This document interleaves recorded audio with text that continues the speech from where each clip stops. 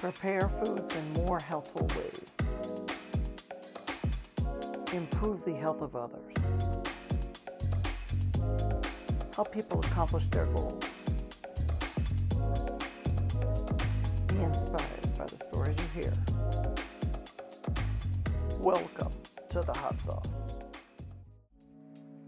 Today we are going to feature Kevin Sauer, a registered dietitian nutritionist that resides in Manhattan, Kansas. All right, well, welcome back to the Hot Sauce. We have a special guest today. We have Dr. Kevin Sauer, and I am going to let him introduce himself. We're going to go ahead and put him in the hot seat here. So he is got the mic, and why don't you introduce yourself, tell us how you got into the profession, what you did for college, your internship, and your current job, and just your journey. Go for it. Wonderful. Well, thank you again for this opportunity. And I'm going to break protocol for just a few seconds and just say thank you for this, Angel. You know, I have the pleasure of talking to many students and colleagues in the profession about leadership.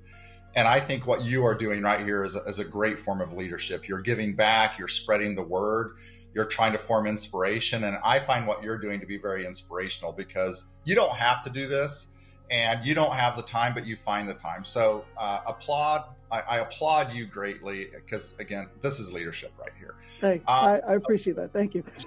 Certainly. Again, it's wonderful to be here. I'm just Kevin Sauer, and currently I'm a professor at Kansas State University in the Little Apple, Manhattan, Kansas. If you're ever in the area, come by, say hi. We'd love to show you around.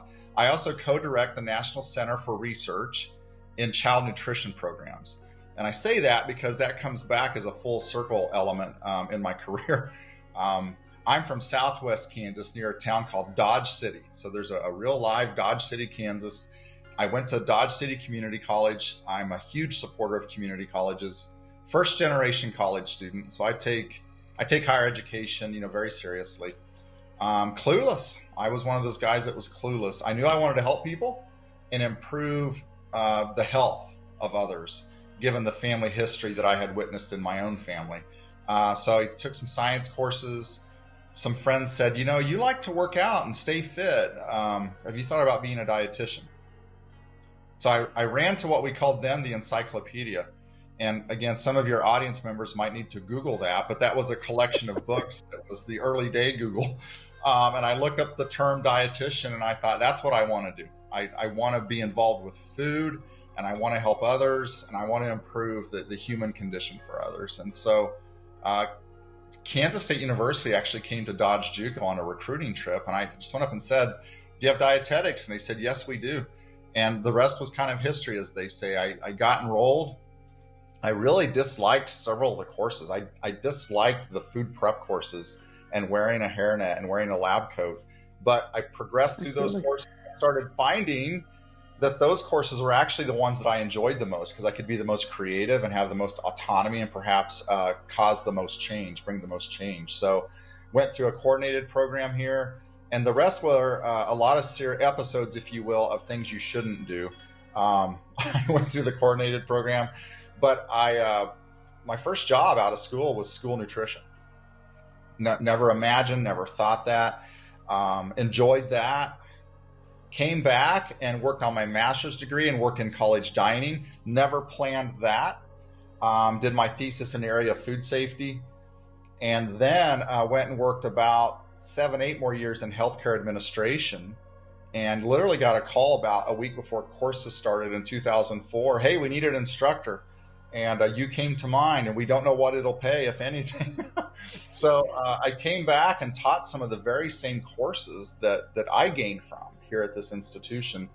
I had no idea what it meant to become a doctoral student, but I went ahead and added that on as an instructor. So I became a doctoral student after about 12 years in classic practice, if you will, and went through the PhD program, finished my PhD, stayed here as an assistant professor, promoted to associate professor, and then promoted to full professor.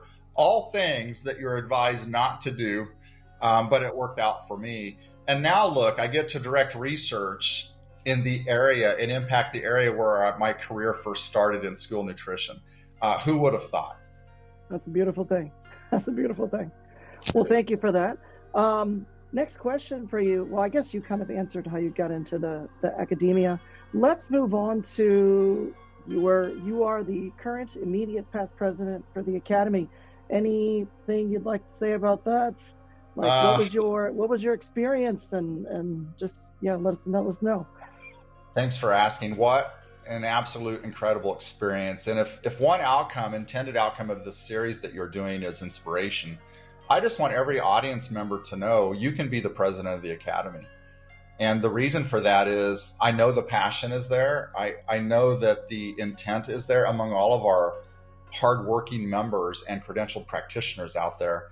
And then I just want to say right off, from the CEO, Pat Babiak, on down, the level of support to make you look outstanding as president is beyond anything I've ever seen. And I've worked with some very high caliber professionals in my career, but the academy staff, always there, always surrounding me, past presidents, members of the board, giving me support that I never knew would happen. But an incredible journey. Ironically, the election results were announced about a week after a certain thing we called the pandemic in 2020. So, you always have that viewpoint of a position like this of what you think it will entail. And it's probably always a fraction of that. Add a pandemic into things, there wasn't a lot of history to go on. But once again, the academy and the members and, Linda Farr, who was the president just ahead of me, were so helpful and gave me the support I probably never deserved, but did.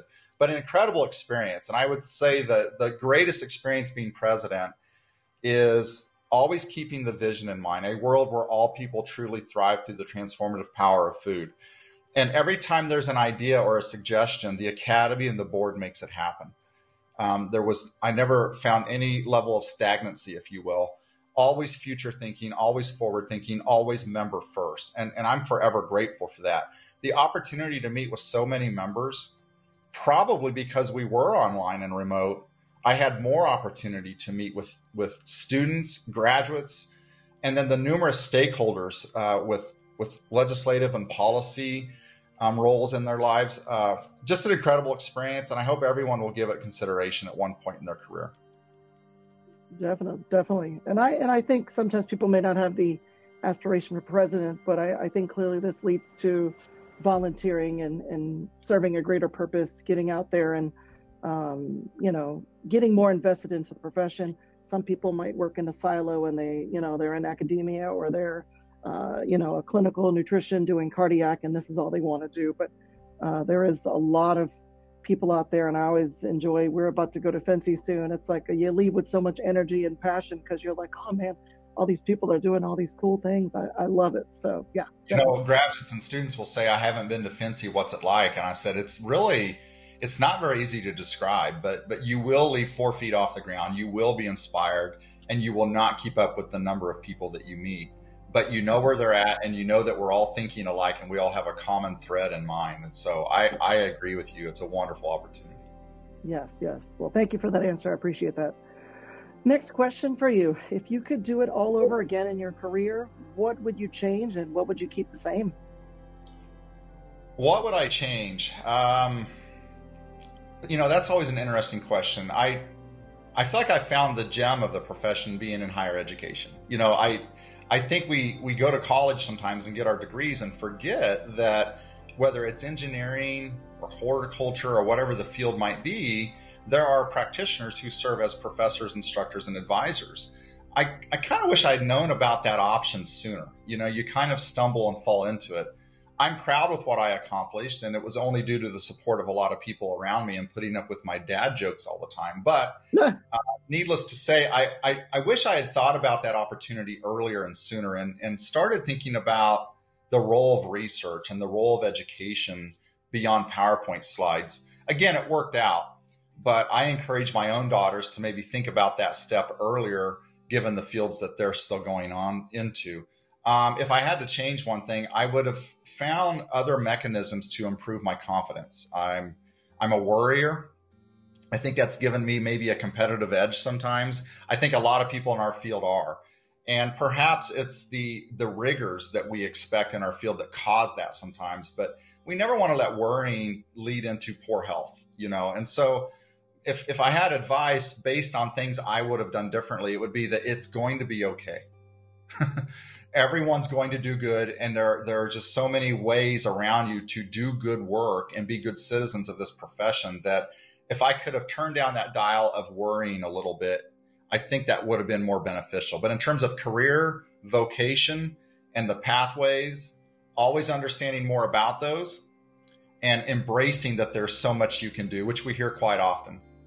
Yeah, definitely. I would say probably one of the things that you're alluding to is if you're on social media, you may see other people doing all these cool things, and then there can be a sense of jealousy, or people are like, oh, look what they're doing, or look what they're doing, and I think it's the old adage, it's the grass is greener where you water it, and if you can find a home and do the things that you like to do and that you feel passionate about, clearly you'll make a difference.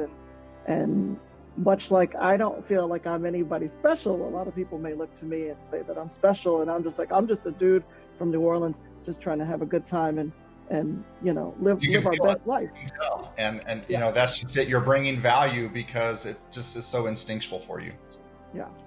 So thank you for that answer. Next question: what does the future hold for you? When you're lucky enough to have the resources and support to advance your education and become a professor, I think we're kind of taught that that's what you're going to do, is kind of finish out. And again, I'm so honored to be a professor and influence the future of our profession and influence policy through research.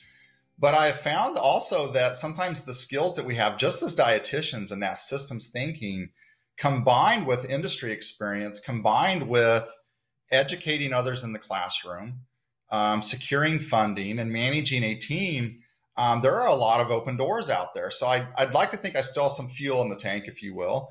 My daughters will be graduating soon, and so I'm just keeping all the doors open. If I leave higher ed, I will need some help leaving the classroom, because I just I love teaching. And, but I think there could be other ways to teach. And I will say, serving as president of the academy opens your eyes up to even more opportunities than those that you speak about in various sessions and venues. So I'm keeping all options open. I'm born and bred in Kansas, but have never been afraid to leave Kansas either. So we'll see. Okay. I respect that, and I appreciate that answer. So the final question for you: any words of wisdom for the next generation of dietitians?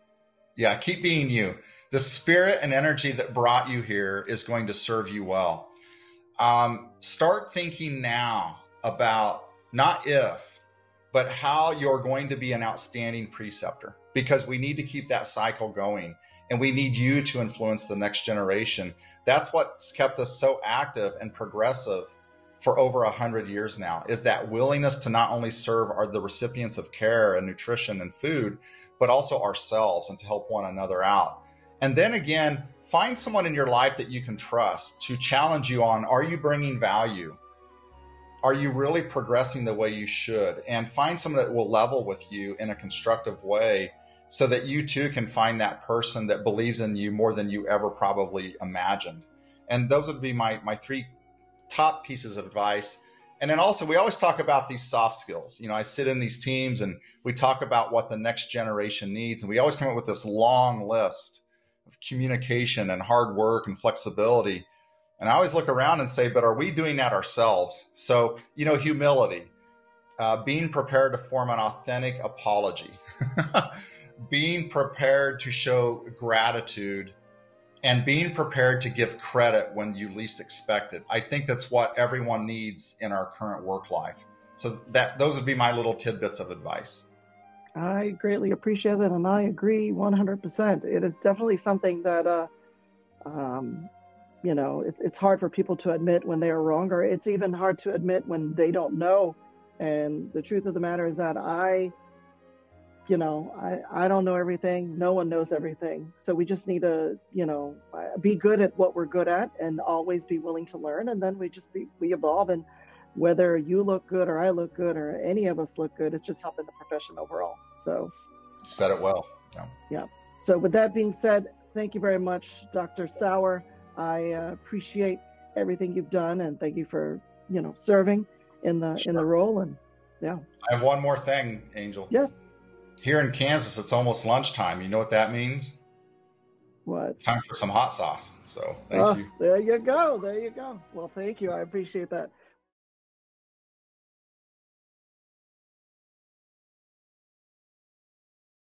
I'm also on the platform Buy Me a Coffee. This is a platform that allows creators like myself to create content and get rewarded in a variety of payments. I've decided to do it via coffee. So if you'd like to buy me a coffee, you can do so. And if you want to send one to the individual I'm interviewing, send it to me and I will send it their way. With that being said, thank you very much for being here with us today. I hope you really enjoyed the video and have a wonderful rest of your day. Bye.